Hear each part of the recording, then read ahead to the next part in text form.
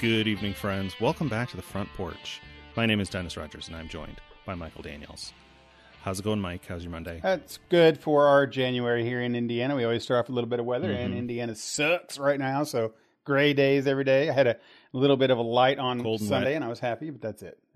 So my week's been a bit. Yeah, it's about right. And I got to Star Trek Discovery ended this week, and yeah, it's January. But this Friday comes the WandaVision show, so I'm a little excited about that. Oh, yeah. WandaVision. Some new stuff. Disney Plus put out a thing. They have a series now called Legends. It is Legends of Tomorrow? No, not quite. It is. What's that Netflix show called? Is that right? It's Legends of Tomorrow is that Netflix? Yeah. It's CW or something like that. Yeah, Netflix, Marvel. Yeah, or no, that's DC, dude. It's totally DC. It's part of the You're right. Arrowverse and all that. That's not Netflix. The Netflix one is called Defenders. Legends of Tomorrow. The Legends of Tomorrow one is the Arrowverse with Flash Correct. and Supergirl from the CW. Correct. Yeah. I'm mixing up my crappy comic book high school drama shows. I wonder if you would like that one, the Legends of Tomorrow. I watched like 2 seasons of it, and it's the best part about it, I think, and everyone who you read about it will tell you, is that if you watch the first season, it totally loses every single person who wants it to be a real show. Like anyone who wants it to be a real show doesn't make it past like episode 5 or 6. They're totally done. So it's jokey, funny, yes, kind of. Yes. I see. Like they do That's things true, that are completely outrageous. I could see that being good because the things that bothered me that kept, I always say I watched 2.5 seasons of Arrow and half a season of Flash. I stuck with Arrow because starting with season 3, they did these crossovers, and I was like, well, that's cool. Yeah, change I it up, agree. get some new characters in here. But it did not make either of those shows good enough for me to keep watching 45-minute, I agree. comic book dramas. Right. Now, to be fair, I only watched the first seasons of Daredevil and Jessica Jones as well. So the whole genre for me doesn't work unless there's something that really holds me in that, not necessarily genre, but format. Yeah. It's just a lot if it's not. It's a lot of time to sit and watch if I don't really enjoy it. And the Flash and Arrow shows were very they took themselves very seriously, but were also pretty bad. Yeah. So I'm like, yeah, you can't, Jessica Jones and Daredevil were both, and I said they were both high school shows, and obviously those shows aren't about high schoolers, but they're like high school audience, right?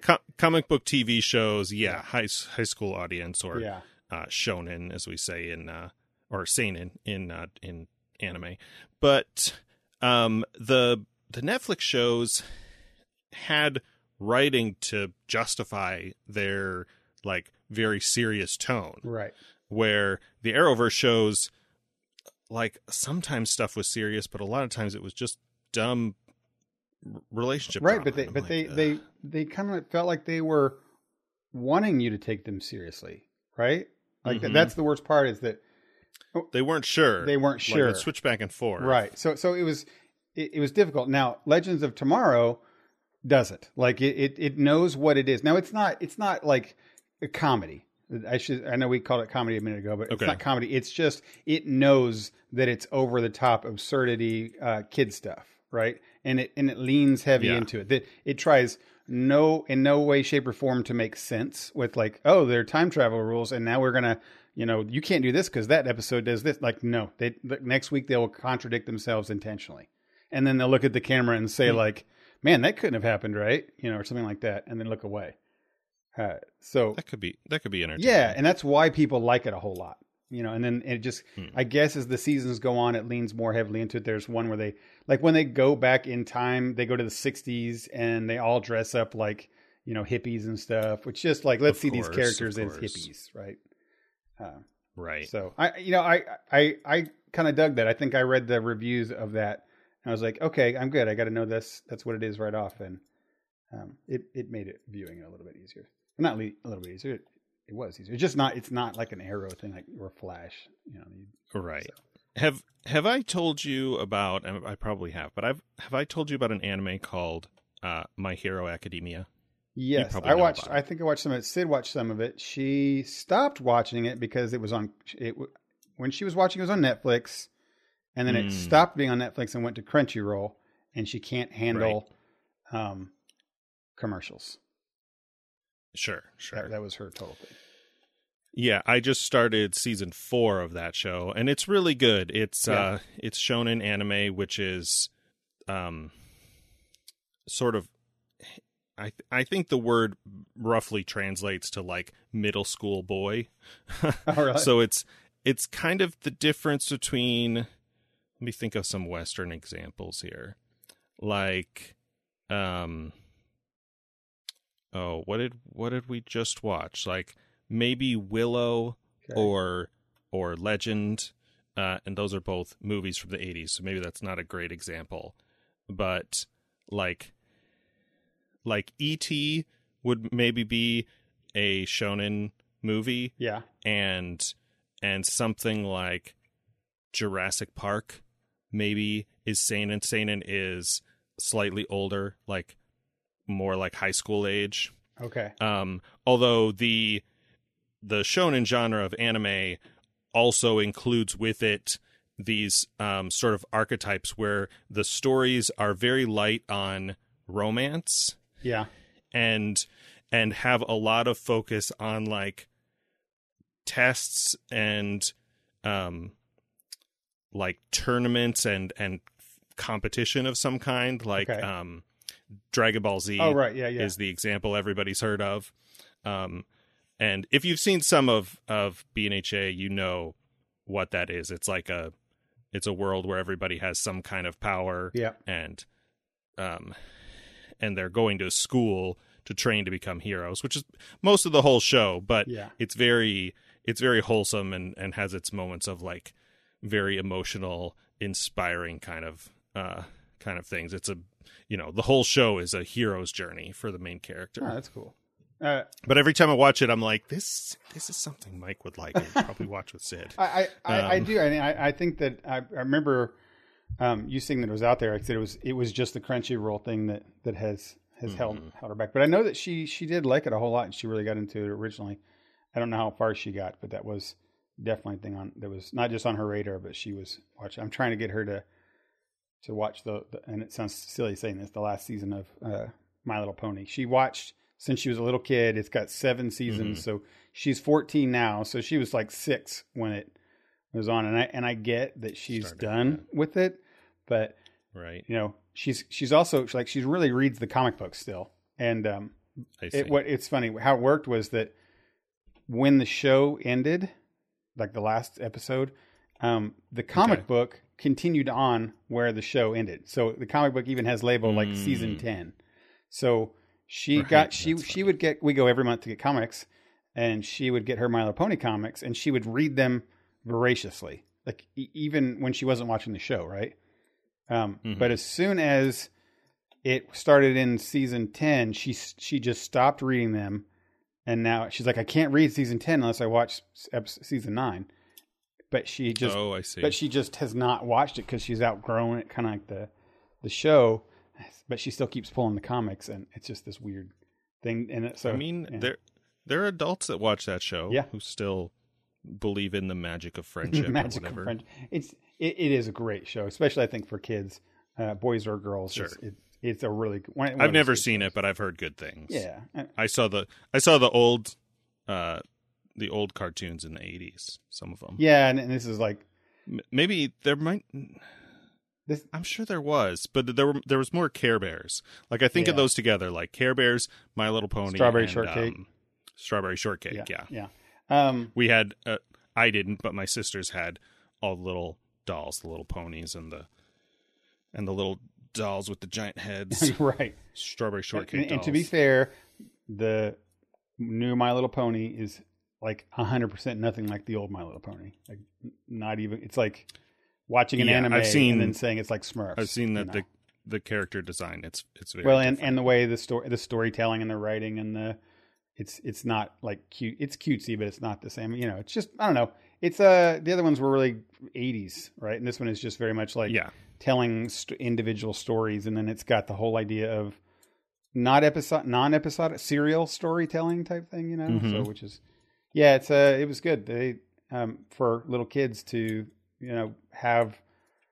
I always think it's good to have hope on stuff. I know some people are, you know, there's scary stuff in the world, and there's adults who are always going on about this, and I know kids hear that kind of a thing, but if they can watch a show and get kind of a moral of the story, it's pretty good, right? I mean, back when we were kids, they would beat us over the head with the moral of the story. Like at the end, they would say, "Here's the moral of the story, kids," right? Right, in the 80s with the G.I. Joe stuff. Totally. I didn't watch that at the time, but of course I've seen it. Yeah. On YouTube. But nowadays, like they're able stuff like Captain Planet and all the just really heavy-handed. Exactly. And now they're a little bit better with kids being able to, like, their favorite pony is put into a situation that's more realistic to what kids might actually be in. Not like before they were like, you know, Serpentor attempted the Duke with $1 billion, and it says, you know, money's not everything, kids. That's the moral. And now it would be more like, you know, a kid steals the pony's lunch at school, right? You know, money's not, so it's just a little bit more relatable. I don't know how we got on the pony subject, but it was a good series. We're talking about kid shows. Speaking of old shows catching up on, I started watching a show that's not new, but you had mentioned to me, I think, when you were watching it, and then our buddy Pete mentioned it within the last week. It's a Netflix series in German, just called Dark. Yeah, that was, you know, funny enough, the name for a couple weeks threw me when he was talking about it years ago, because I was like, "What is it? Is it part of a sentence? Is it?" You know, didn't know what he was saying. But yeah, it's just dark. Right. Like it's not a descriptor for anything. It's just dark. I mean, the show is pretty literally and figuratively dark. Yeah, but it's a good descriptor for it. Yeah. I'm about 4 or 5 episodes into it, maybe 6. Okay. How many episodes are there? Oh, I'm not sure. I think there are 3 seasons. It's on Netflix. Yeah. And since you're just a little bit into it, it's hard to talk about, because I will say I watched it 2 years ago, I want to say. Okay. I guess what I'm saying is I don't remember a lot of it. I know overview of what kind of the theme of it is, and I don't even know if I can say that without spoiling anything. The seasons have 10 episodes. Okay. No, season 1 has 10, season 2 has 8, and season 3 has 8. Maybe I should watch again. I had the ending. The ending was sufficiently mysterious, but I remember it having still having a satisfying ending to season 1. You know, and for me, I'm sometimes hard to please on that front. But yeah, endings are hard. And because it's a big, the show is a big mystery. Like I will say, it's a mystery drama series is what it is, and you don't know there's very spooky things happening in the woods, kids type thing, right? In this town, it's just this small town in Germany with different people with different relationships and problems, interpersonal problems and all of that. But then in the midst of that, they have these tragedies. These kids go missing. Yeah, not a group, but like one kid and then another kid, and you don't know. Like, none of them know what's going on. Oh, like, you have a little more information than they do, but not much. Right. And, and there seems to be some kind of time travel involved. This here was the big thing about this, is that this came out at the exact same time that Stranger Things came out. So it was very much like, okay, Stranger Things is the real thing. And now that Stranger Things is over and we watched it in a weekend, now what can we watch? And Dark is very much a lot like it. Like, but darker. Yeah, it's a similar kind of like mystery in a small town thing, but with none of the like adorable 80s kids aesthetic Yeah. of Stranger Things. Yeah. And it's not all adults either. I mean, there's definitely kids. There are kids, but like Stranger Things focuses on the kids. Yeah. So, I do. Like I said, I'd have to go back and actually look at the looked in it. I remember that when it ended, that first season, I felt satisfied in what they told me. Right, like because there's a mystery in there. You kind of learn what's going on. When they learned what's going on, I was like, okay, cool. That's okay, cool. And they did a thing, and then it ends with a different mystery type thing.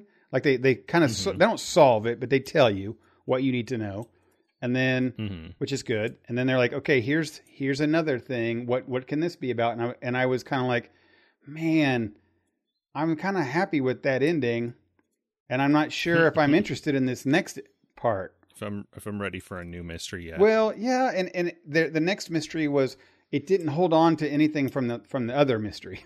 I guess to say it was not a clean break, but it was like we're moving into chapter 2 of this show, right? Yeah. And chapter 1 was just the preamble. So I was like, oh, and now I don't know if season 2 went on with that, but I remember thinking like, man, I really enjoyed that preamble and it was good. You know, I don't know if I want this show to change differently. Our buddy Pete watched it. He seems to like them all. Yeah. And obviously this has my still issue that I had of when I have to watch it because it's subtitled. I don't know if this was always true, but it does appear, at least season 1 appears to have audio dubs It does, in other languages. but they are awful. Like they're off. I mean, yeah. I almost never watch those, Right. so it defaulted to it, and I was like, wait, this isn't right. I heard this show was in German. Let me switch it. And in the selector on Netflix, it says, you know, English, French, Spanish, German, original. Yeah. I'm like, okay, yeah, that's obviously what I want. Yeah. And you know, it's just, it is a show that you kind of watch. And I like, sometimes I watch that show when I'm laying in bed at night before I go to bed. I watch an hour of it, but you're committed because you can't quit the show in the middle or can't fall asleep in the middle of it. You have to watch it all, right? And then you have to be like fully watch lost. it. Yeah. Yeah.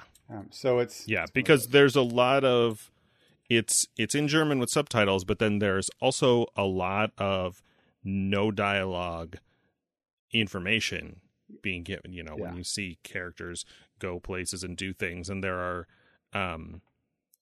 a couple of deaf characters. Yeah. So you know, their stuff would be subtitled regardless. Yeah.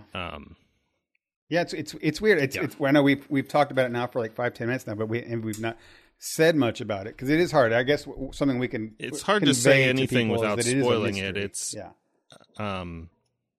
it's, you know, it's from 2017. It's not new, but you know, a mystery show, you know, rides on its mystery. So I don't want to. It's very much. It is. I would say recommended if you like away. Stranger Things, and not because of the kid thing, but and I don't think people like Stranger Things necessarily for the kid thing. I think they like Stranger Things because it's a sci-fi monster mystery type thing, and this is definitely in that same vein of what is, you know, sci-fi scary mystery type thing happening. Right. Yeah. Which is cool. If you're jonesing for Stranger Things, which we haven't had in a couple of years now, I wonder why. Did they not film that? This kid's going to be like 26 by the time they put the next one out. I don't think season 3 was as long ago as you think. Really? Is that okay? I don't know. Let's see. Yeah. So it's kind of. Oh well, it was July of 19, so I guess it was a year and a half. Year and a half ago, right? And they're not planning on time is a blur. And they're not planning on it until the fall, so it won't be 2 years until after these kids are going to be. I mean, adults. I assume one of my friends and I were talking about the Ryan Reynolds movie Free Guy. Oh right, shoot, forgot about that. I sent him a meme, and he's like, whatever happened to that movie? And I said, I assume it was delayed like everything else. Yeah, right. But Stranger Things it's funny though. Stranger Things doesn't need to be delayed. It's Netflix, right? Unless it was but I mean, maybe they couldn't get film if they hadn't done the filming and spent a good chunk of 2020 unable to film. Yeah, Maybe this that is one of just those. delayed the whole thing. I mean, it goes back to one of my original complaints about filmmaking these days, especially with streaming companies, is that they make a movie. I don't know. We talked about this a long time ago with Battlestar Galactica and stuff. Like they make a show, and then you don't see it for 2 years, as opposed to like growing up, you would watch a show, they'd go on hiatus for 3 months, and then you watch it again in the fall. Right. And like clockwork, every show was like that, and now you have to wait 2 years. And Yeah. when you're dealing with it's kids, it's worse. It's true. It's true that, it just depends on how much post-production they're going to do, right? Like Stranger Things has a lot of visual effects, and that stuff just takes a long time.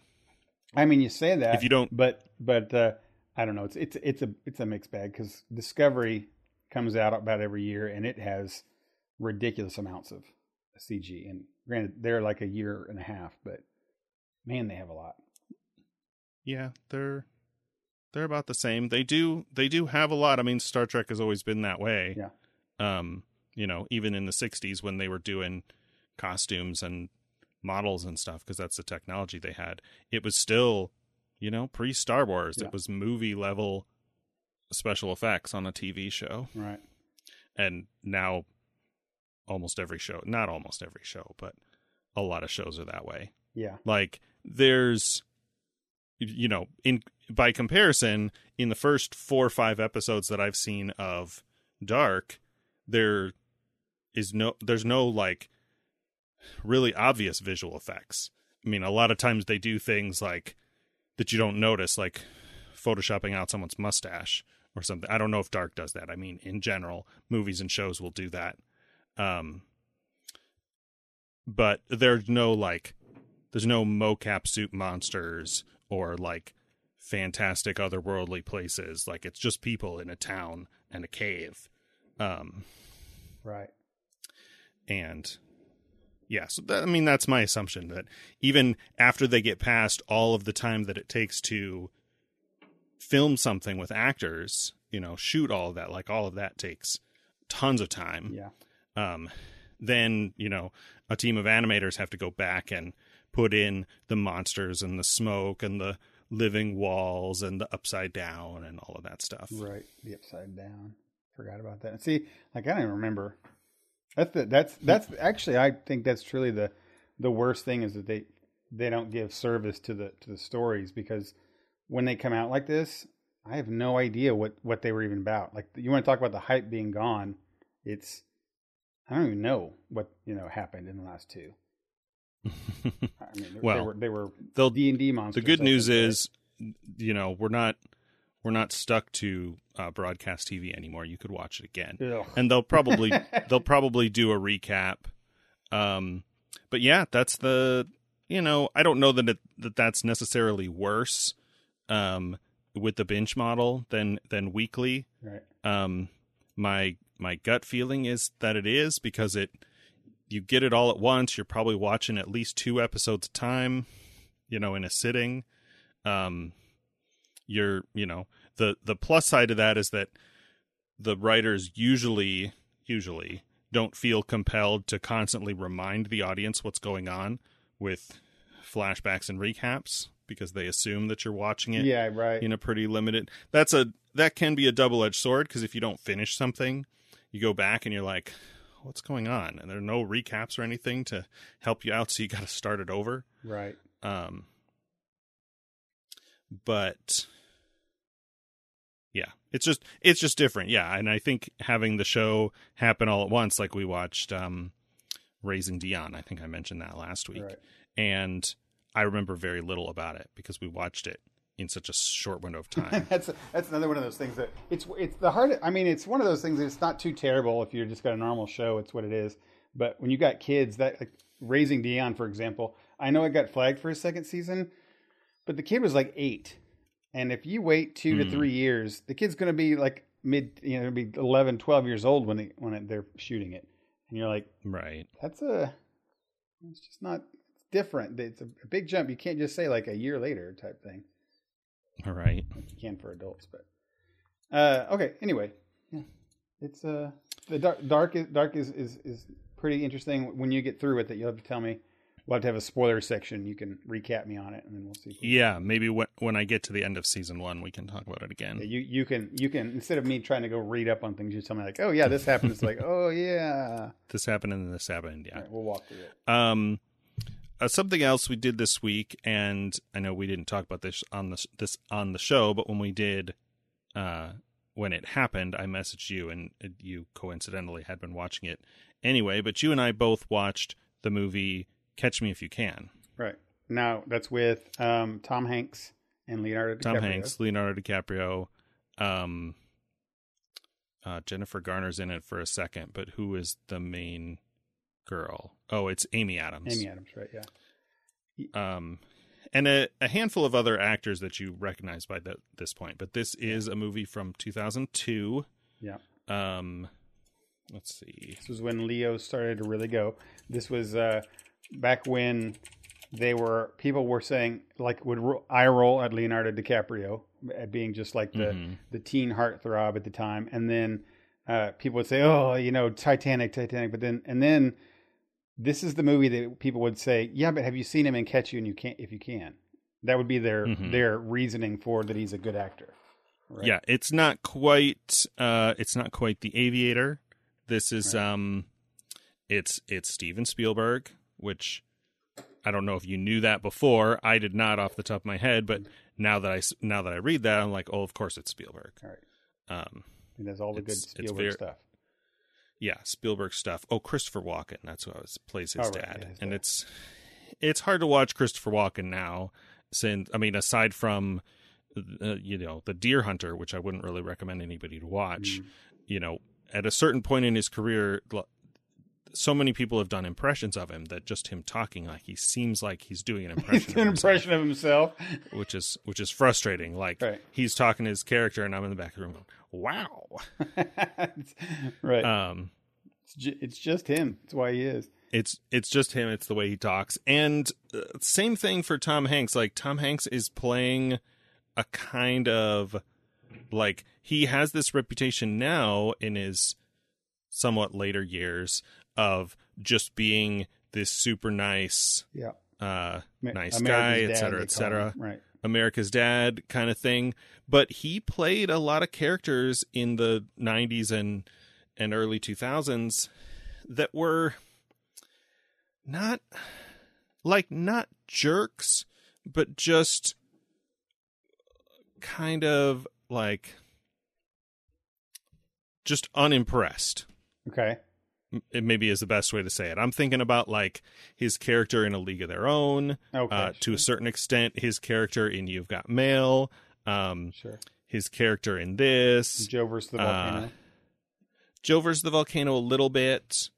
That guy's got a filmography, I'll tell you that much. Yeah. I mean, there's not... I think, he won one of his... He only has 2 Best Actor Oscars only, really, quote unquote. One of them is for Forrest Gump, I believe, and the other's for Philadelphia, which I've never seen. Yeah. But you can tell, his performance in Forrest Gump is outside of his normal, character archetype. And yes, he's played a lot of different guys. Oh, Saving Private Ryan is the other one I was thinking of. But they don't deviate a lot from the kind of archetype that he usually plays. Sure. But this movie's from 2002 and based on a true story, which I think I knew.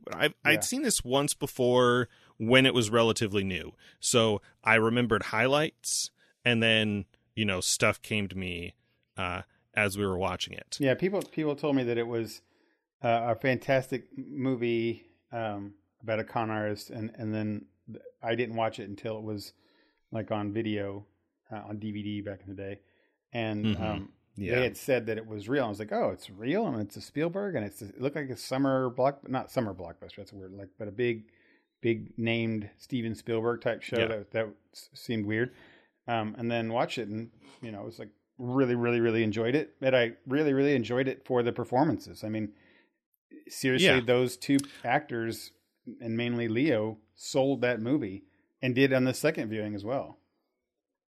Yeah. Yeah. Just the confidence and charisma that this character has. I don't know. My first reaction after watching this is similar to another Tom Hanks movie, That Thing You Do, I think I mentioned earlier, where I'm like, would I put this on a list? One of the things I like so much about That Thing You Do is that it's a good, interesting, compelling story and completely PG. Like, there's no language, there's no anything, but is still good and interesting and heartwarming and all of those things.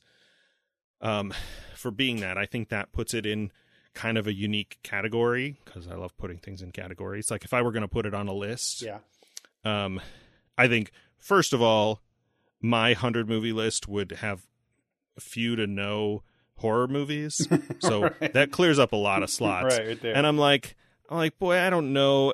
It's like, there's a lot of Spielberg on the poster already. And I'm like, do I add another Spielberg? And like, do I swap it with something? And if so, what do I drop? Like, do you drop Forrest Gump to put this in?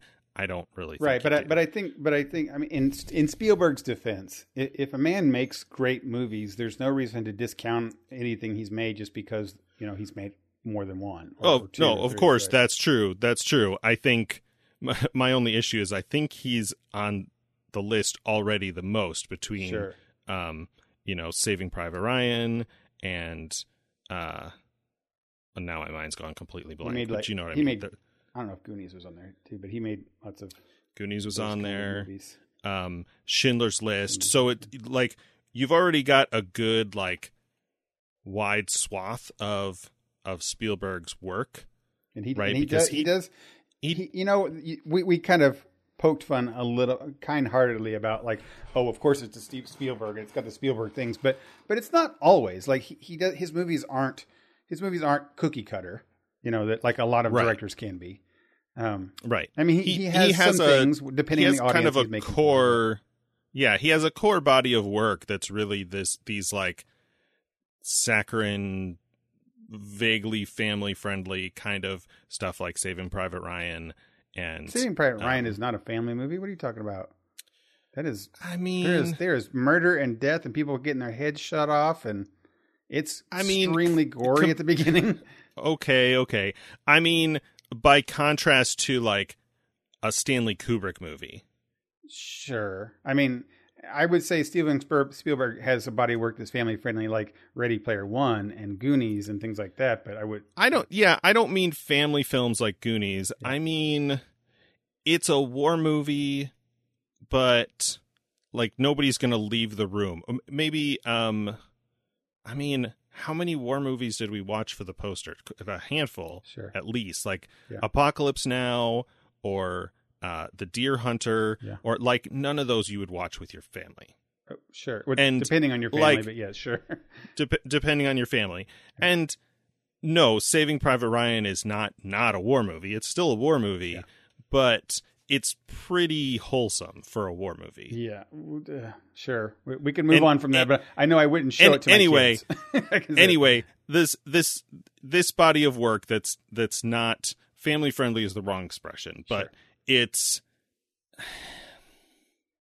maybe safe is a good word. I don't know. Okay. The point I'm making is he has this large like core body of work, and then there are outliers that are a little more just outliers. I'm thinking of stuff like Schindler's List, right, which is definitely not,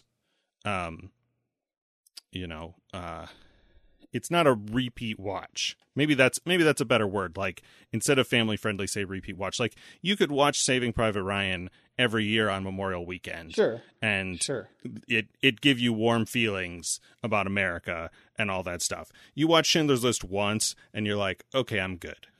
Yeah, sure. I don't need to go through that emotional turmoil. I mean, I would have said Catch Me If You Can was kind of like that too, except I've watched it twice. And it is. It's pretty firmly in that core of like you could watch it a couple times. I mean, it's less so than a movie like That Thing You Do, Yeah. it kind of rides a lot on its mystery, right? Because it is told in a frame, so you know at least some version of the end of the story before you start. Yeah. Right? It starts with a scene and then a flashback. Yeah. But you then spend the whole movie going, okay, is he going to catch him here? What is he going to do to get out of it here? And I'm intentionally trying to not give any details with that. But I think that probably hurts its rewatchability. But, enough time goes by and you don't remember. And then you can watch it again like I did and have a really enjoyable time. Yeah, and I know this isn't a Spielberg talk here, but to we kind of made it into one. But to have the width and breadth to really talk about this guy, I think the reason we can say that you can say as a grouping of movies, because you look at things, and I'm just kind of scanning his filmography here. I'm just going to cherry pick a few things to say, look, now this is Spielberg, right? I say Jurassic World, Roger Rabbit, Goonies, Gremlins, Jurassic Park, BFG, Indiana Jones, War of the Worlds, E.T., Ready Player One, right? Like that pins him, right? That's what he is. That's all Spielberg. But he also has Schindler's List, Munich, AI, The Color Purple, Empire of the Rising Sun. You know what I mean? Bridge of Spies was the one from 2006 he did.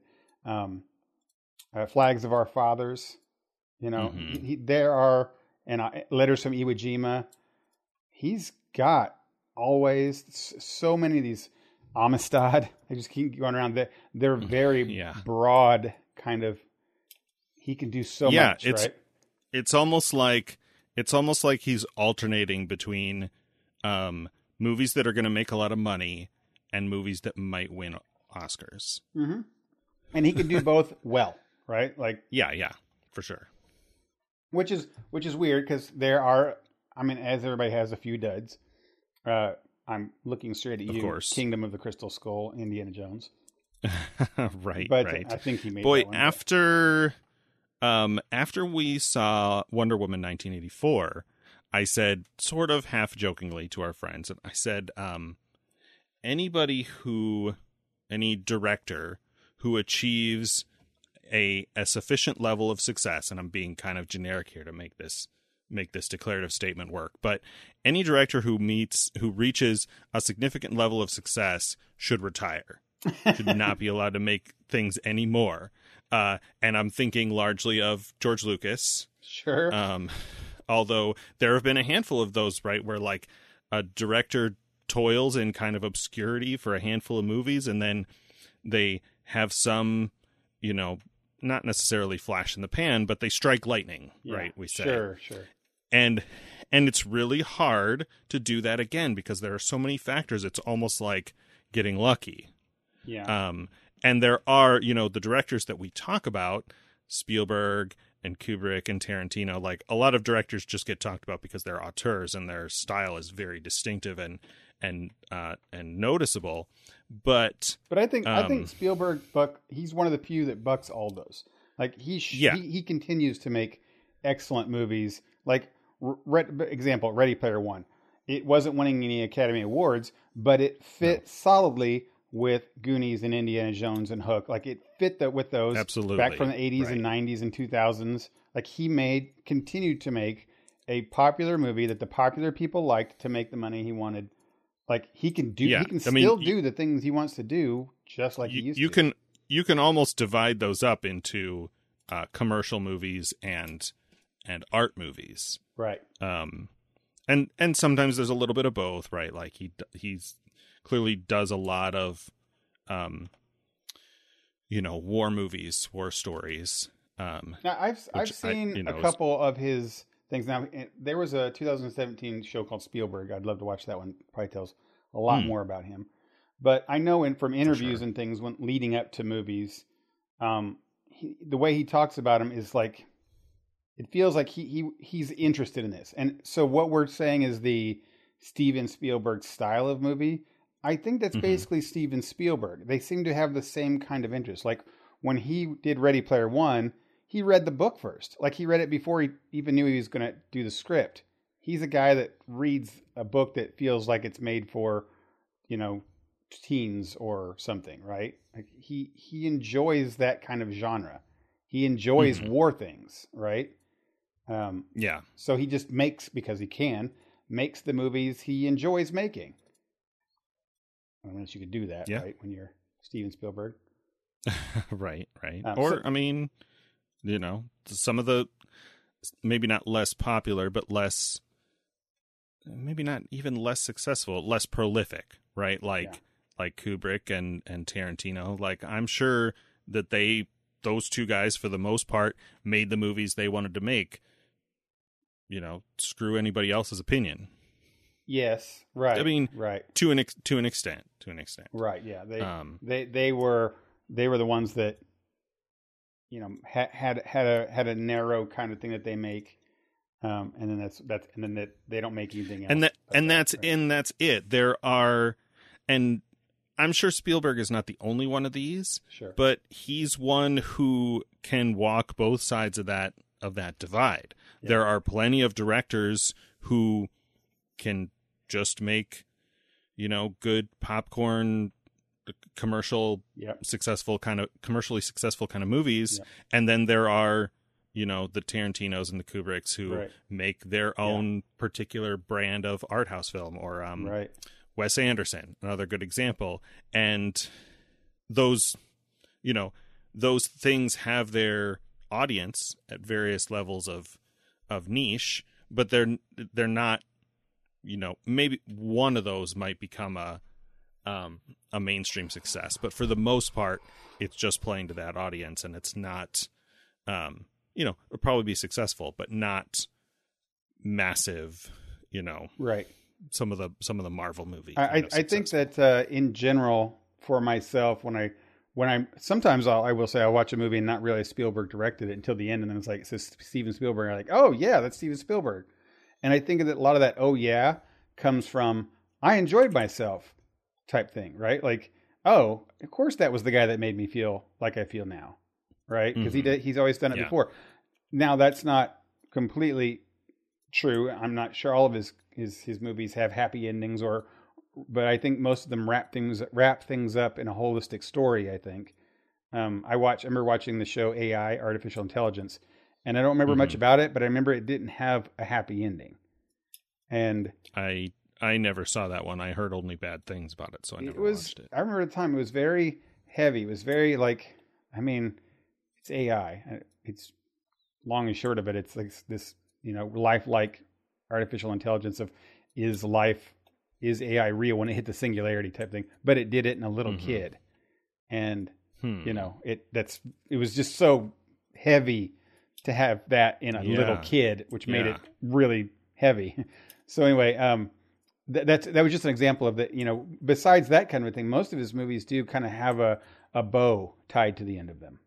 Yeah. Right, yeah. Right. I mean, even Schindler's List, which is a very somber kind of movie. And that's a thing. I think people are realizing. There was an episode of the Omnibus talking about a, Woody Allen? No, not Woody Allen. Who am I thinking of?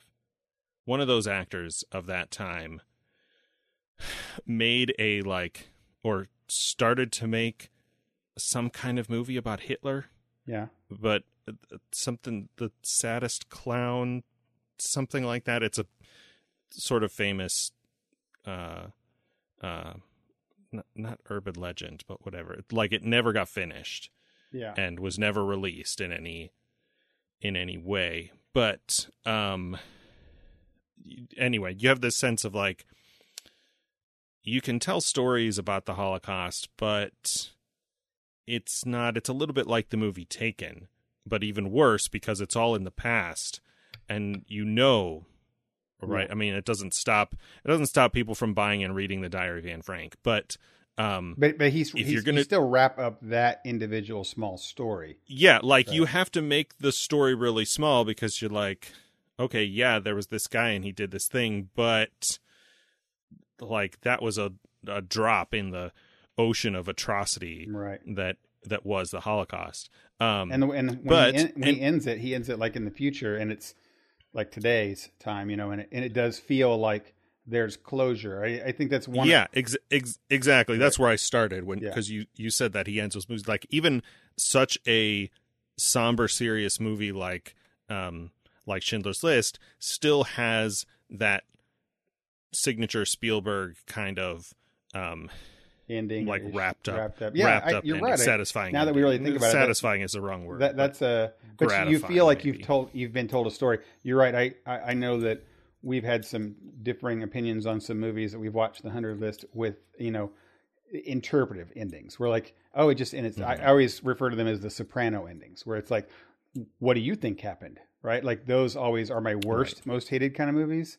And I don't think, he's got a large filmography, so I can't tell you all of them. But I think most of his movies aren't like that. They will give you a story, a full story, right?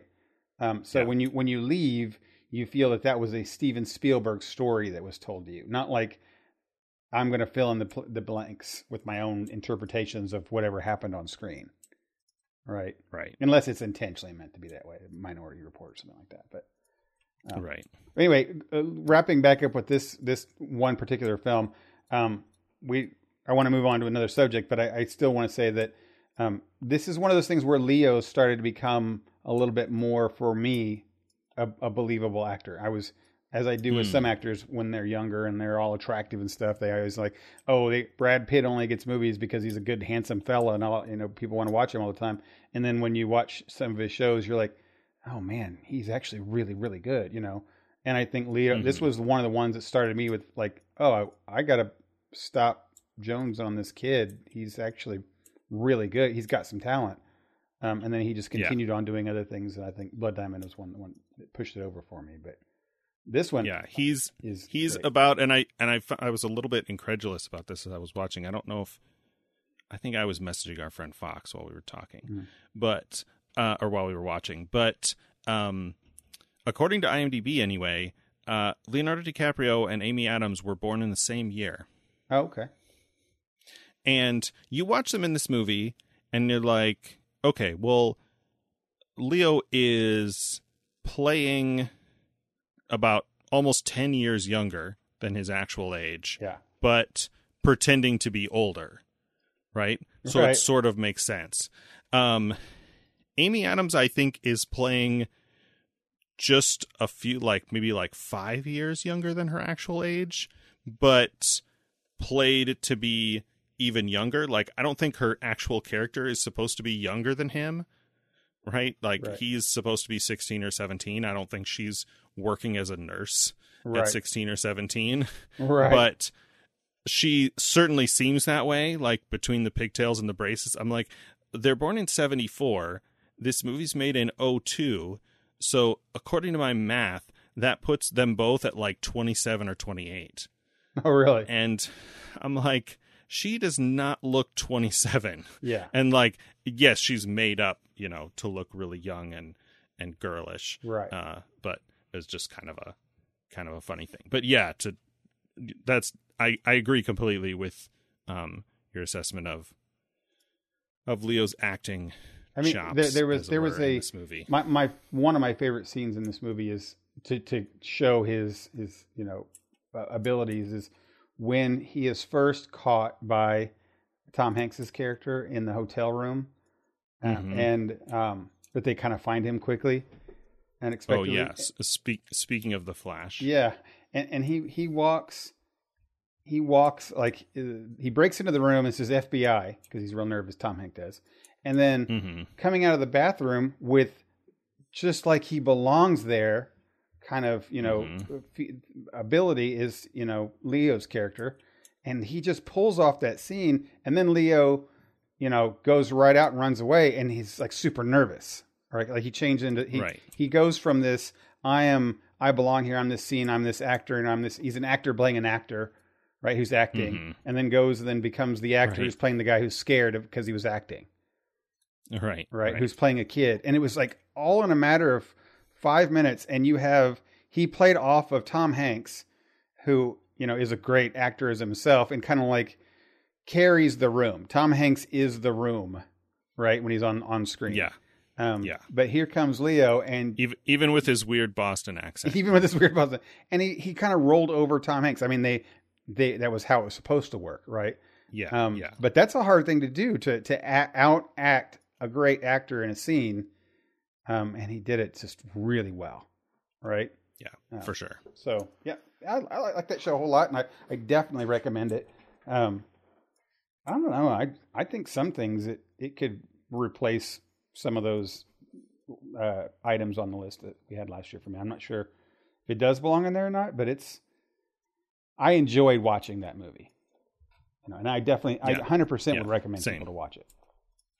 For sure. Unlike somewhere I'm like, meh.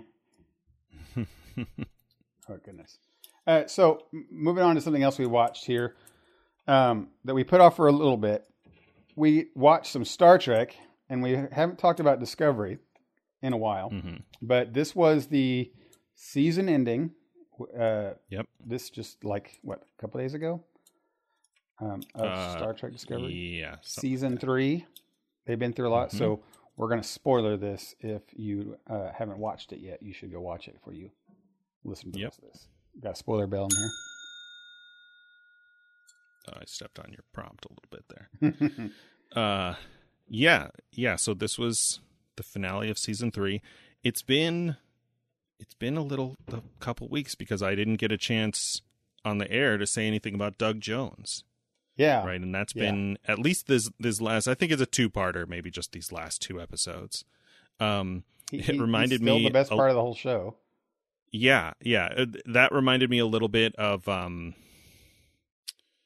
do you remember, this is going to be super nerdy and obscure, but do you remember in the first World of Warcraft expansion when they had the Caverns of Time traveling dungeons, and you would go back to a period in history, right? They would send you back. They're like, there are these dragons and they're trying to mess up the time stream, and you got to go stop them. I do remember you got to go find young Thrall. He's in prison and help him break out. Except you're in a place where there are just orcs and humans. Okay. And so if you're playing anything else, when you zone into that dungeon, your character would change into a human. Right. And this reminded me of that. Super obscure, but because they go onto this planet with this elaborate, long-running holo program simulation, and it changes the characters into different races. The characters get changed into different races, which is a little bit gimmicky. Oh, it was 100% so that you could get Doug Jones in a human form. Right. That's the only reason they did that. That was fine, but then the Doctor gets changed into a Bajoran, and I'm like, but the humans are fine. Like you turned Doug Jones into a human. Why can't the Doctor stay the same? Yeah. It's just kind of funny. It was. That little gimmick was fine, and it wasn't offensive in any way. I think in the story it's supposed, that hologram malfunctioning or something. Hologram program is malfunctioning, so I'm sure it's just glitching out. I have no idea what Adira, is that? Yeah, I think that's that character's name. Whatever I know what she was. They turn into, I'm sure, is some. Wasn't she that like reference the from Queen one lady episode? That remember she was in one of the short treks. Wasn't she one of her? Oh, maybe. I think that might have been her. I couldn't figure it out. I just either. assumed it was some older reference because that's what, there's so much canon in this show that, you go all the way back to the 60s. Just like after the last episode, they played the original outro music, which was a little odd, but they're trying to keep they're trying everything they can to keep old Trek people on this. Yeah, series. when they have the Pike show coming up. We've said this before in the last several seasons that everything about the show that's been entertaining has not been the main show. Like in season 2, all of the Pike crew were the best parts of the show. And then in season 1, like Giorgio and, we're just talking about Doug Jones's character. are some of Saru. Saru, and some of those are some of the best things. And then there's the mirror universe stuff is the better stuff. But the main cast of Discovery is the least entertaining of I think of the series. Well, I mean, and it's mostly like Tilly is fine in small doses. Small doses. All of the other predominantly female bridge crew, like they all have a lot of potential interesting story that we just don't. We talked about this in season 2 when they killed off Ariam, and they brought that actress back as a new character that's not, an android, but like we barely knew that character before they gave her own episode and then killed her off. Yeah. It's very strange. It's like somewhere, and I don't know if the people who came on season 2, who wrote a lot of the Pike Enterprise kind of good stuff in season 2, like if those people moved on to the Strange New Worlds project. But I wonder if it's like that there's acting. There's a good show with some of these pieces. They just don't know. They don't know what to focus on. Maybe that's just me, but I know you and I are kind of in agreement on that. Like, they could have a good show if they focused on some other characters. Well, more. I as I kind of sit back at it and look at it in a broad picture way, I'm wondering if it's not the actors as well. I mean, I honestly do. Not that they aren't doing what they can do, but I don't know if they're great actors. Like, for example, there's a couple. So, and when you have them on the show, they're written by the same people, yet they're memorable. For example, Pike, we'll say, is a memorable character. Number one, okay. Jessica Romaine, or no, what's her Romaine? Rebecca Romaine. Rebecca Romaine. Like, just with the short amount of times they have on character, with a short amount of lines, their acting makes an impression on you, right? Sure. And they can do with very little, they can do a thing. I think the Spock character, who didn't play old Spock, he played Spock, but just differently, and he made an impression. And you have those characters come in, and I'd say Tilly to some extent made an impression, but Tig's another perfect example. Like Tig Notaro, she comes in and she has a very distinctive Bones-esque quality to her, right? Like she is a character, but everybody else, like that entire bridge crew, is the same character. I mean, you can tell me all their backstories, sure, because they're going to tell you about them in dialogue for 15 minutes, but they're just. I just don't have any feeling for them. They really tried to get Detmer this season to have some kind of care, and I just don't care. Yeah, I mean, and that's.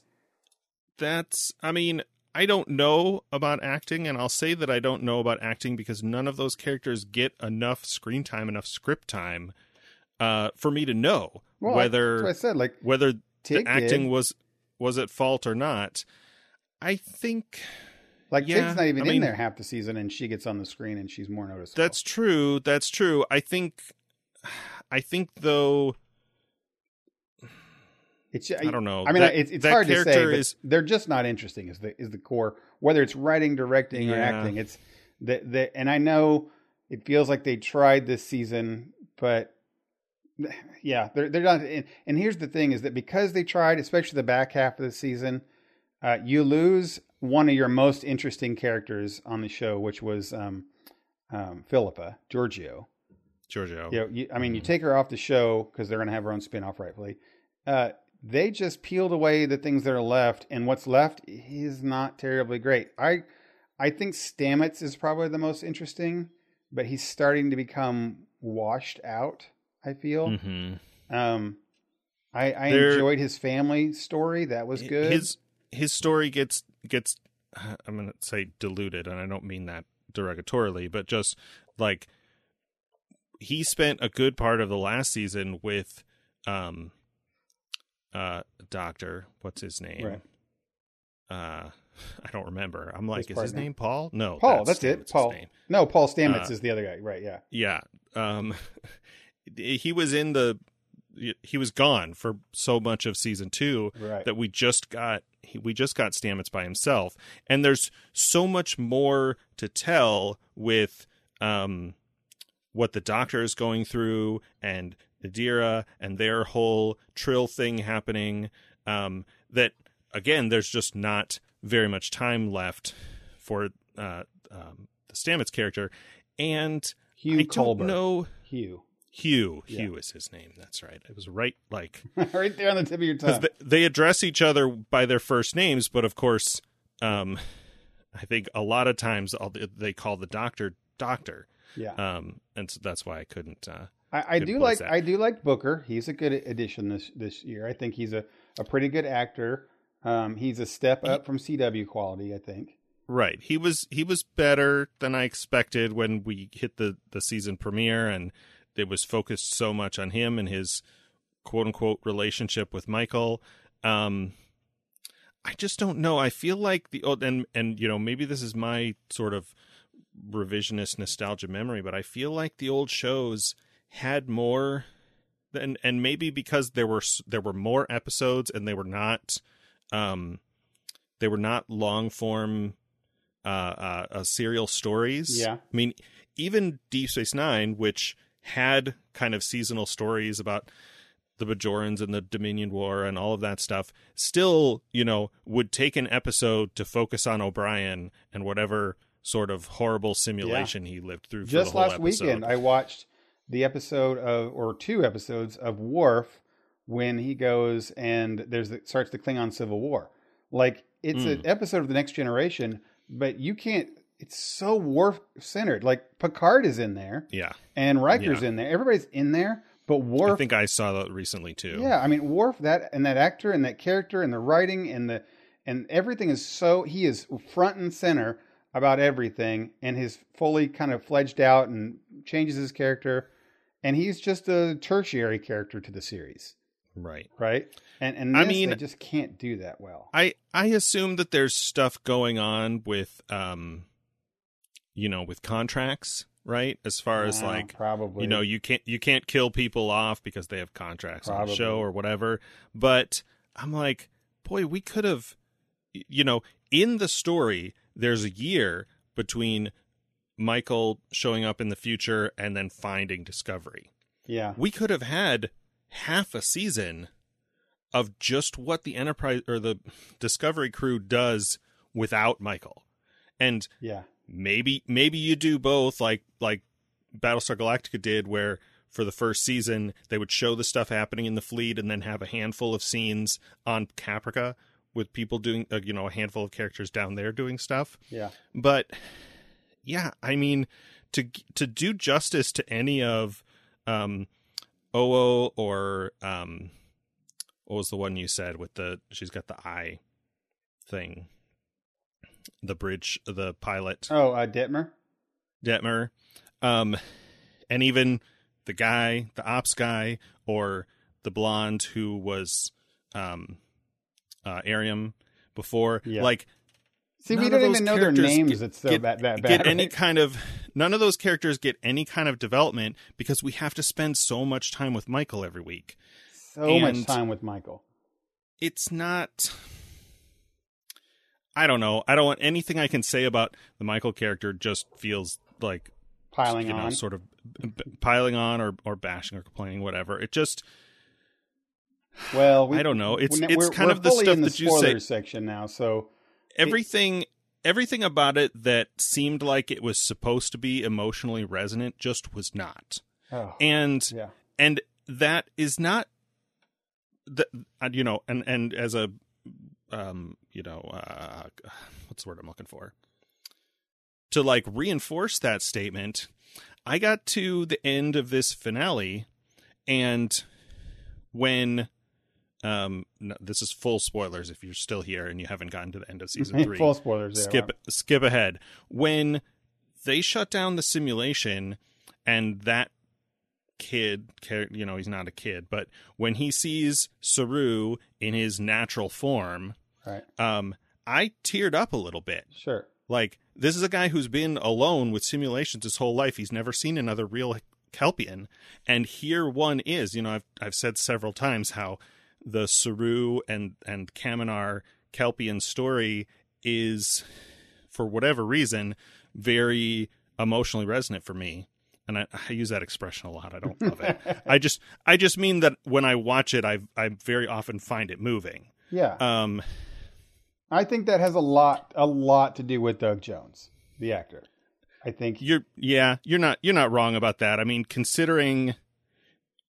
we had 2 episodes of seeing him with his face. It's a little bit like The Mandalorian, but not quite as extreme because he can make facial expressions. Right. And stuff I think it's more difficult because he's working through these prosthetics and still doing a phenomenally emotional job. That's you see and you experience that moment that I mentioned last week or the week before when he finds out Kaminar joined the Federation, and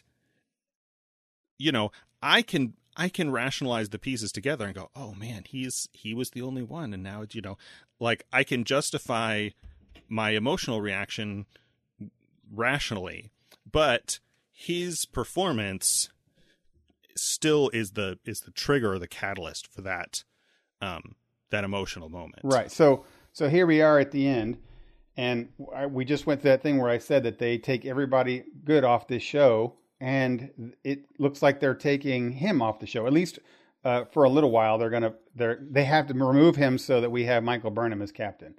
And it feels like, I don't know if this is true. This is my sort of knee-jerk reaction, but it almost feels like the show could be done. Oh, I wish. I mean, I'll say that on air. Kind of, I wish it was over.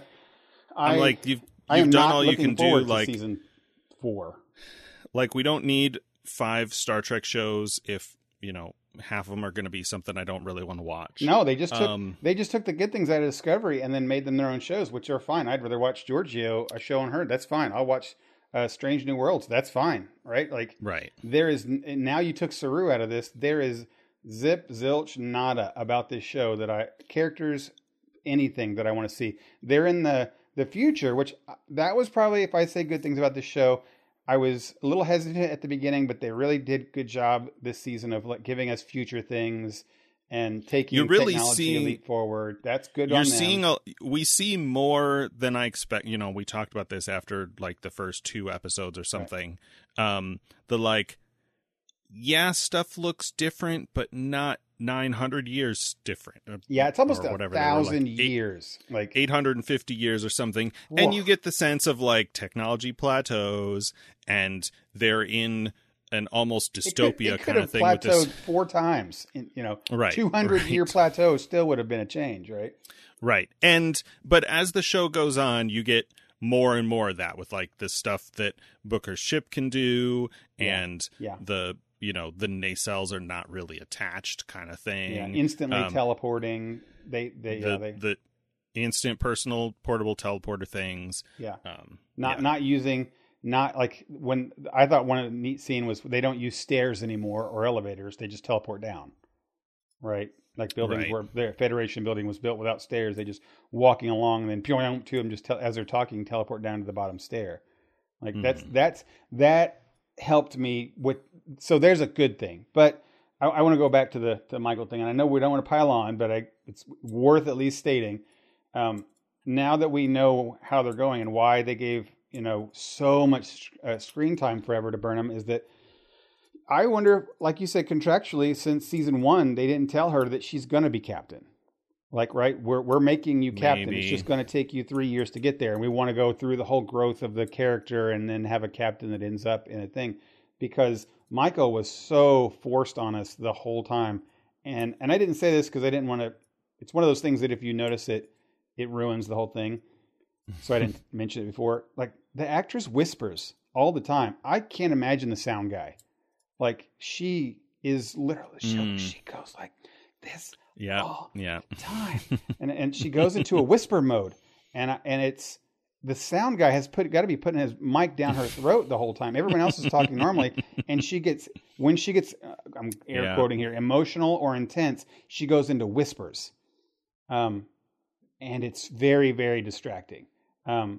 So, yeah, and her character, like you said, she's constantly trying to stretch from every episode your emotion, and that's taxing and tiring. It was taxing and tiring after season 1. Then season 2, I got sick of it, and season 3 is I'm done. I'm just done with anything. And I had said it before. If they keep with Michael Burnham, I'll stop watching the show. And I feel after this one, I got a good ending. I'm done. Sure, put her captain, and then I'll go watch the other shows, and I'll watch Discovery when it comes back out after season 6 or whatever. If they're not going to do something drastic, like if it's just what we've seen, and this is a weird thing to say, I would almost rather see Tilly be captain. And I know it's ridiculous for her as an ensign to be given command of the ship, but you see, she has the respect of the other, secondary characters, for whatever you want to call them. They go on their little lower decks mission in this Honest finale. to God, I think Stamets would have made a better captain than any of them. I mean, he's commander, if you didn't know. Yeah. Well, and so is Tig, but I don't think you use your quote unquote comic relief character as captain. Like that would work. No, not Tig. Yeah, but I mean, as Stamets far as military rank, there's a list. Like I assume they don't use Stamets because they need him to run the spore drive, right? Which evidently they don't need him to run the spore drive. He can't be captain and chief engineer.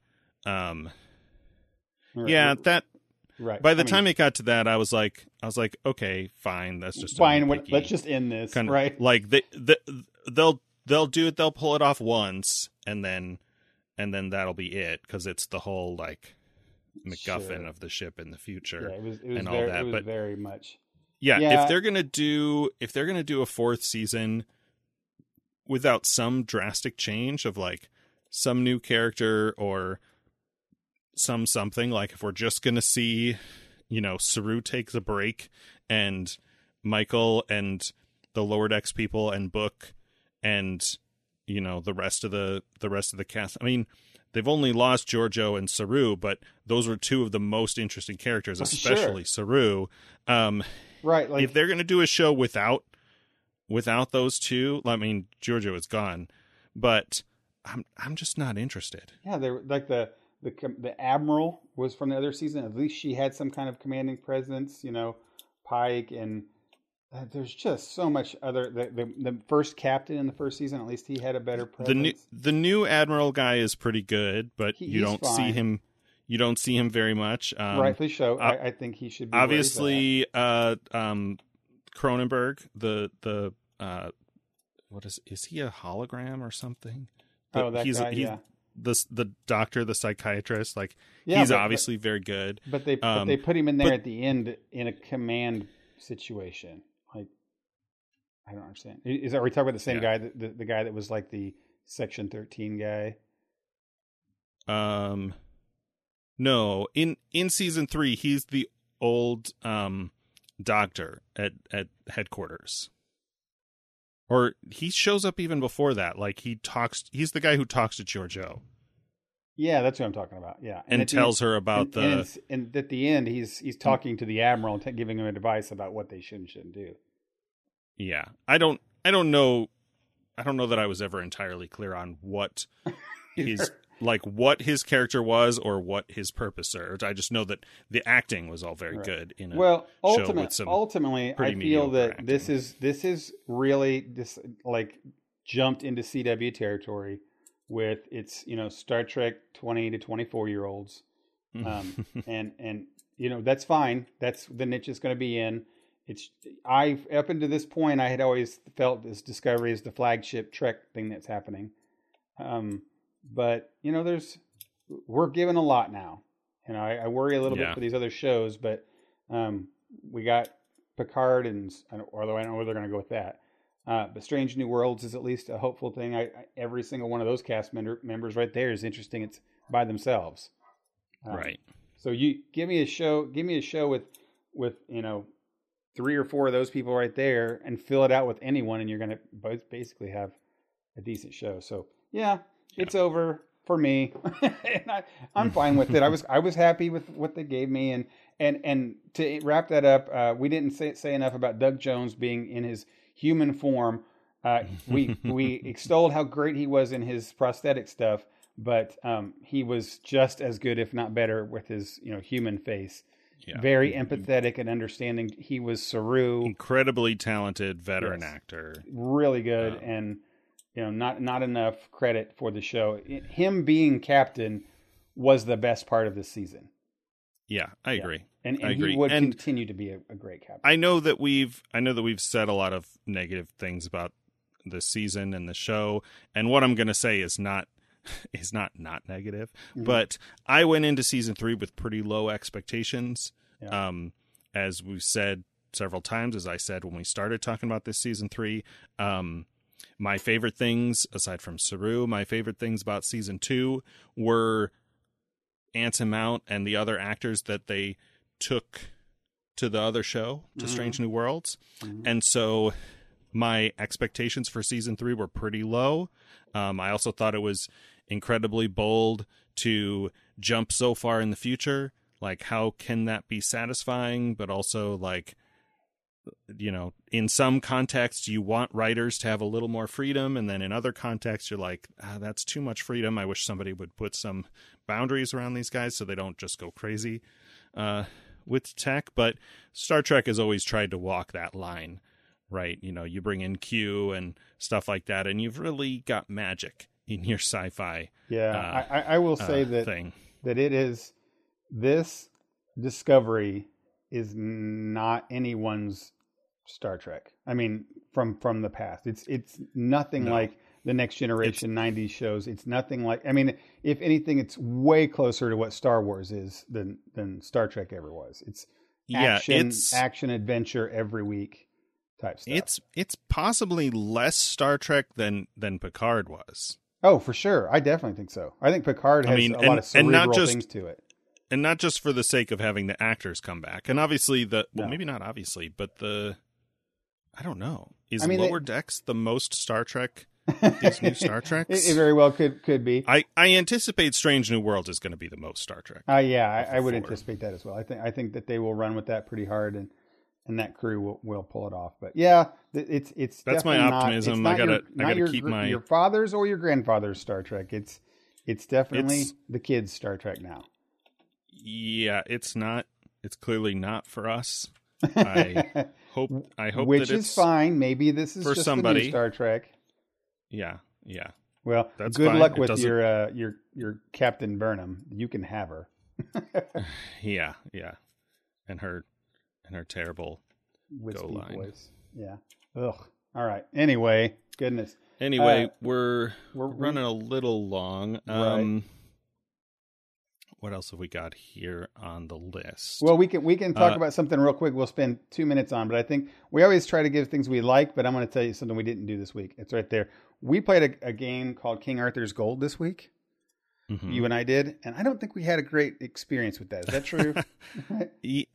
Not really. This is not a new game. No, it's from like 2011 or. It felt from like before that 83. I don't know. Right?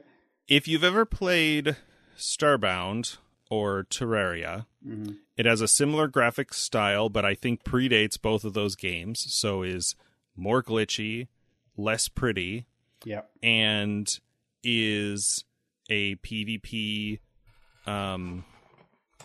Slaughterhouse, a PvP arena, I guess is the best word. I want to say deathmatch, but you can do capture the flag, which we did, and I felt like it took us an hour and a half. Probably at least it felt more like 40 minutes, but we got in this stalemate. So if you've not played either of those other games, imagine Minecraft, but 2D. Sort of, there's like a background layer and a foreground layer. So if you've ever played the game Worms, maybe that kind of a thing. Yeah, and so you have your little guy, and you can harvest dirt and wood and stone and build buildings and put in doors and spikes and kind of things, and you're trying to kill the other team or protect your flag. And it's not like a slow paced build your your base. It's like they're murdering you all the time. It's very frantic and hectic. And we started with you and I, our buddy Trotsky, and our friend Zahn. Zahn has played this a lot, but not for a number of years. Right. I played it once and didn't enjoy it and never played it again. But it was just you and I and Trotsky on, and we were looking for something to play that didn't require a big download. Yep. And this game is like 70 kilobytes or something. Right. And we did so get we up tried and it really and then, quickly. And then Zahn saw that we were on, and we, found empty servers and played just the four of us, which was already kind of like, I don't know. When I wasn't on Zahn's team, like Zahn would just kill me every time. And like he's old and rusty at the game, but still 10 times better than the other three of us. And then because the servers are all open, we got random people joining. We're like, oh, this is crazy. Except then when the match ended, we would get auto queued into another match, and eventually there was like us and at least 3 or 4 other people on our team minimum, and I and felt an like equivalent number of 45.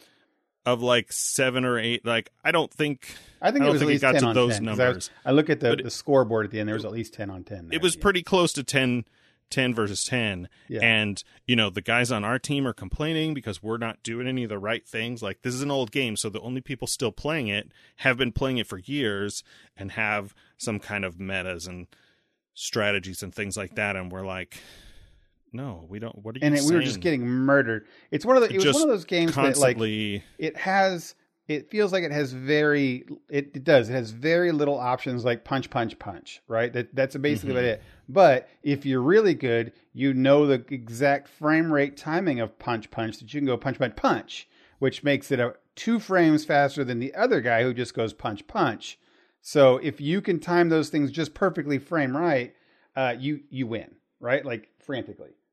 It's that kind of super meta that it's there, but you have to really dive deep into that meta to really understand it. Yeah. Some people, we would see them like just murder other people. There, 1 or 2 guys on the screen would murder an entire team over and over and over again. And I know I'd walk up with him with the same class, the same thing, and he would just wreck me with, and I'm not talking about he's like some big role-playing guy. It's just like a punch is all he's got, right? Yeah, just had the timing and the technique. It's very like, the combat is very like an old school fighting game, where you have no like powers or gear or anything like that. You just have 2 buttons you could do. It's with your mouse, and you can run in and block just right and then hit, and you're going to kill somebody. Yeah. In one hit. And you respawn fast, but it just then becomes this, like, as we say, turtle fest of like, they were constantly killing us, but they couldn't make enough headway to get in and steal our flag and get away with it. And it just went on. I will say forever. It did not, it did not make me want to play again. I mean, even when we were playing just with the few of us, it felt too like I have to memorize everything. When we were playing with just like 2-on-2, the game felt like, oh, okay, I can see how there's probably some depth to this, especially with the builder class. But you got to know how to, like, hotkey this thing so that the wall versus the rock and the stone, and put it as quickly on the hot. It's just was a lot of meta. There's a lot of meta to it, and I obviously people like that. That's why they plays it, but it is not newcomer friendly in any way. Not even a little bit. Not even a little bit. It is just bashing your head. It felt like me bashing my head against the wall for an hour and a half, and with no kind of fun whatsoever. And I say that in the nicest possible way, because I know our buddy Zahn really enjoyed it, and he was doing really good. He was doing a really good job. He's a good teacher of games for us. I think a lot of times when we play, he helps us learn some of the advanced techniques, and he did that one. But yeah, it was. I would not recommend, even though it's probably only like $1, King Arthur's Gold, unless you've already been playing it for 20 years. Yeah. We're going to skip on that one. How's that? So cool, man. I think we got everything. We got a lot more to go this next week. We'll talk more about The Stand. We skipped over a week here so that we can get a couple together. Yeah, it's deviating just slightly from the book in episode 4. Oh, okay. Yeah, I have not watched it yet, so I'm going to watch the 2. And this weekend, I want everybody, we should watch WandaVision, because Dennis and I are going to watch that Friday, I think, comes out. Yep. I watched the first episode of that X-Men anime that you Oh, yeah, I watched that suggested. first one. Yeah. I watched 3 episodes of that so far. It took me a little bit to get into because it's 2011, so the story starts with Jean and the Phoenix stuff, and I'm like, right off the bat. Yeah. Very exhausting. And it's weird to see what are clearly Western characters, right. X-Men, Western comics, X-Men, but like speaking Japanese, but they still have their same English names, Logan and Scott and right.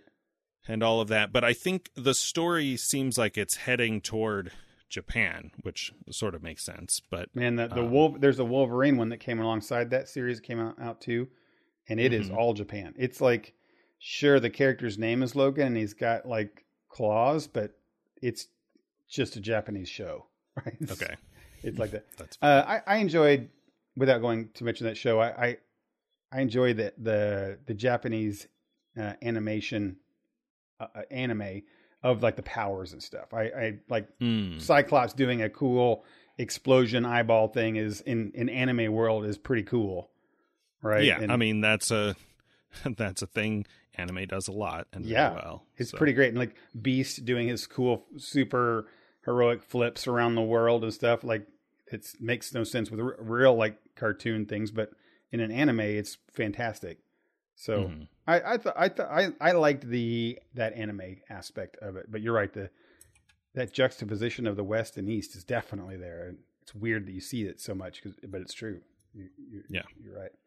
I'll keep watching that it. Clone Wars thing that movie, I have a which lot I was happy to. about. Mm-hmm. That you had to watch last week. So I watched a couple of episodes. The list had me start with season 3, episode 1, which is the backstory for Heavy and like in the first episode of the show, half of them get killed, which I did not realize. Right. But it's them. The episode is called Clone Cadets, and they are Echo Squad at the clone training school with General. She's a Jedi that looks like Ahsoka Tano, but is taller. Is it Adi Gallia or Aya Sakura? Neither of those sound right. None of those two. She's not very tall, but has a similar like some kind of alien look. Like she wears like a brown robe, right? Maybe. I mean, I got her picture in my mind. Anyway, she's there training these clones, which is a weird thing, whatever. And she has a couple of mercenary bounty hunters that are supposed to be training them. And this squad like never works. One of the guys is called Threes. One of them is called Threes. Echo.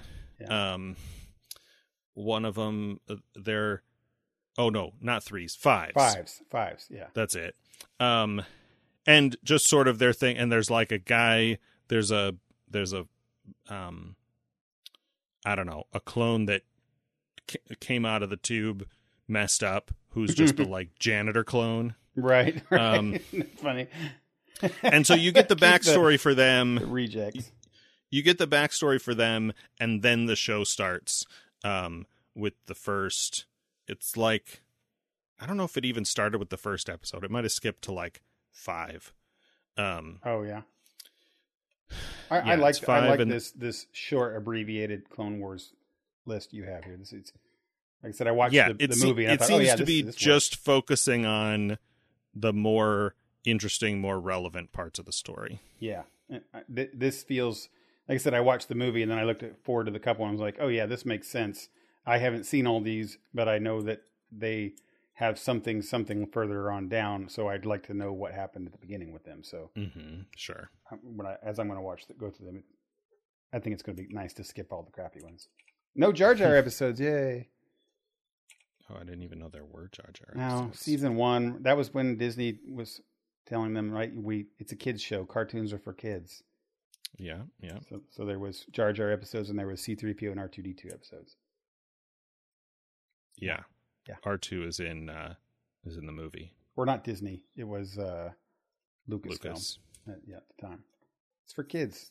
Star Wars is for kids. For kids. For kids. Okay, man. right, Cool. I yeah, think we got it. Yeah. We'll have that. Saved all those lives this week. Maybe. We'll save that for next time. Yeah. All right, you've been listening to The Front Porch. This is episode 177. Thanks as always to our friends at Geek Scholars Movie News and LRM Online. If you have questions, comments, I don't know what you had questions, comments on, but if you have feedback or suggestions for things we should watch on Netflix or Prime or whatever, I watched the first episode of a show called Bridgerton, which is a period drama that seems like it's going to be a little bit trashy, racy. I don't know what adjective to throw in there. Maybe we'll check that out at some point. Oh, I did watch that Queen show. We were talking about, what was it, the Crown? The Queen's Gambit?